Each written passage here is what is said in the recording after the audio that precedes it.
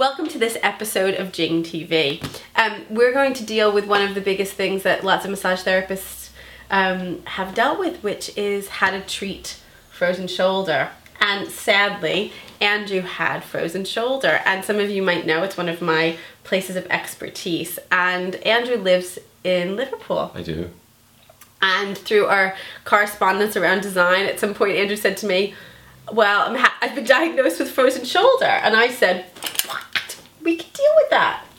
So we thought we'd just sort of talk a little bit about Andrew's experience with frozen shoulder, and certainly how I went about treatment and what you feel like made a difference. So can you tell the viewers when it first presented, and can you remember anything about it? Yeah, it started off as, because obviously I'm stuck to my computer all the time, so it started off as a bit of an ache, and I just thought, oh, you know, Jing have had me working on things far too long. and late to the night. And I thought, oh, it'll pass, you know, I've just strained something, and it didn't pass, and it started to get quite painful, and then it started inhibiting movement. The locking down, so. And I thought, oh, I'm going to go and see my doctor about this. And he said, oh, we'll just see how it goes, it might pass, and it didn't, it got worse. But I didn't go back. That was the thing. I should have gone back at that point and said it's got worse. Okay. And so by the time I eventually went back, I basically lost all movement down my left side. And it was really kind of fully inhibited, wasn't it? Yeah, so I couldn't go beyond that point, really. So what we sort of see here is like a 30 to 40 degree abduction, which is all Andrew was able to do. And so he did fully lose his lateral rotation and completely, right? Yeah. No medial rotation whatsoever. Yeah, to the point where to put my hands in my pocket, I would have to lift that hand up and tuck it in. It was almost paralysed, really. And awful. How long, can you remember how long it was from the ache to the... I'd say that was probably about 4 or 5 months. Okay, so that's really classical presentation. So if we kind of go through that. So we know that clinical frozen shoulder is the losing of lateral rotation, abduction, and medial rotation within a period of time. Usually takes about 6 months. And then the classic... when the GP or anyone says it's going to get better, they say it's going to take 18 months to 2 years. Yeah. And was that what you were told? I was, and I was referred for physiotherapy. Okay. Which involves some stretching exercises, kind of trying to walk up walls and things. I mean, it's great. Look, I can do this. Yeah, it's great. But at that time, it was literally kind of I would be straining to get beyond that point. That didn't do a great deal. The physiotherapy? It didn't really help. So effectively they gave you exercises? Yes, but it didn't feel like it did. It was very painful, you know, that there was that feeling of no pain, no gain, but it was just pain, no gain, really, and I didn't feel like I was getting pain, no gain, right? Yeah, half of it was there. And so I just felt, I was starting to feel really hopeless about it. Went back to the doctor and explained And it affects your work too, right? Well, yeah, it meant I couldn't drive a car because I couldn't do the gear stick. Because you can't keep doing that to do the gear stick.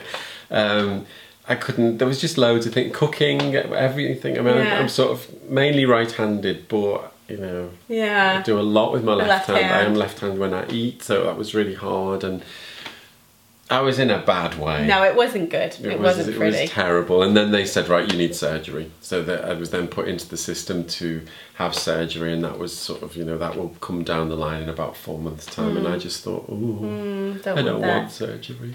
So we kind of said to Andrew, well, look, let's deal with this. So there's a great massage therapist, that is, of course, one of the Jing teachers, Tracy, and she did some treatment work on you. And then at some point I just came up, and it was actually one of the times in which I was able to do block treatment. So I think it was 3 days. Yes. And we did 20 minutes, 3 times a day.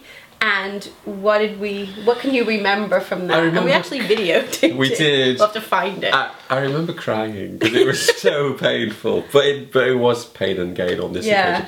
It was stretching exercises, so it was about trying to applying pressure, and I pushed into the pressure. I think that's right. Which wasn't nice. But I did feel like I was getting somewhere. And then there were some overnight exercises as well around stretching, trying to get some movement back in. So effectively what I did was the Jing protocol for the treatment of glenohumeral joint. So we did 20 minutes, which meant I did some myofascial release. I went in and did the 4 sits muscles. So I treated supraspinatus, infraspinatus, teres minor, and subscapularis, in particular subscap. Of course, I know you remember all this well. And then, but mostly what Andrew's remembering, which was the things that you had to be more engaged with, was PNF stretching around the movements that were the most difficult. So that was resisted stretching for abduction and medial rotation. And what we did was we videotaped his range of movement before. We did some PNF, and then we videotaped it afterwards. And the increase of range of motion was startling. It was quite impressive. So where we were starting with 30 to 40 degrees, before I left at the end of 3 days, you were definitely above 90 degrees. You were definitely kind of around here. And I think I was only there for a short period of time, and I think what happened also through that time, and you can say, is just knowing it could get better through manual therapy makes a huge difference. Even if it didn't stay, it psychologically means, okay, I don't have to have my whole shoulder ripped out or keyhole surgery or whatever was going to happen. Yeah. I mean, to the point where eventually because I carried on doing the exercises afterwards, the stretching, and eventually, because what it felt like was happening was I'd get so far, and then the next day I'd have lost a bit. Right. And then I'd get a bit far, and then I'd have lost a bit more again. So it was a gradual thing.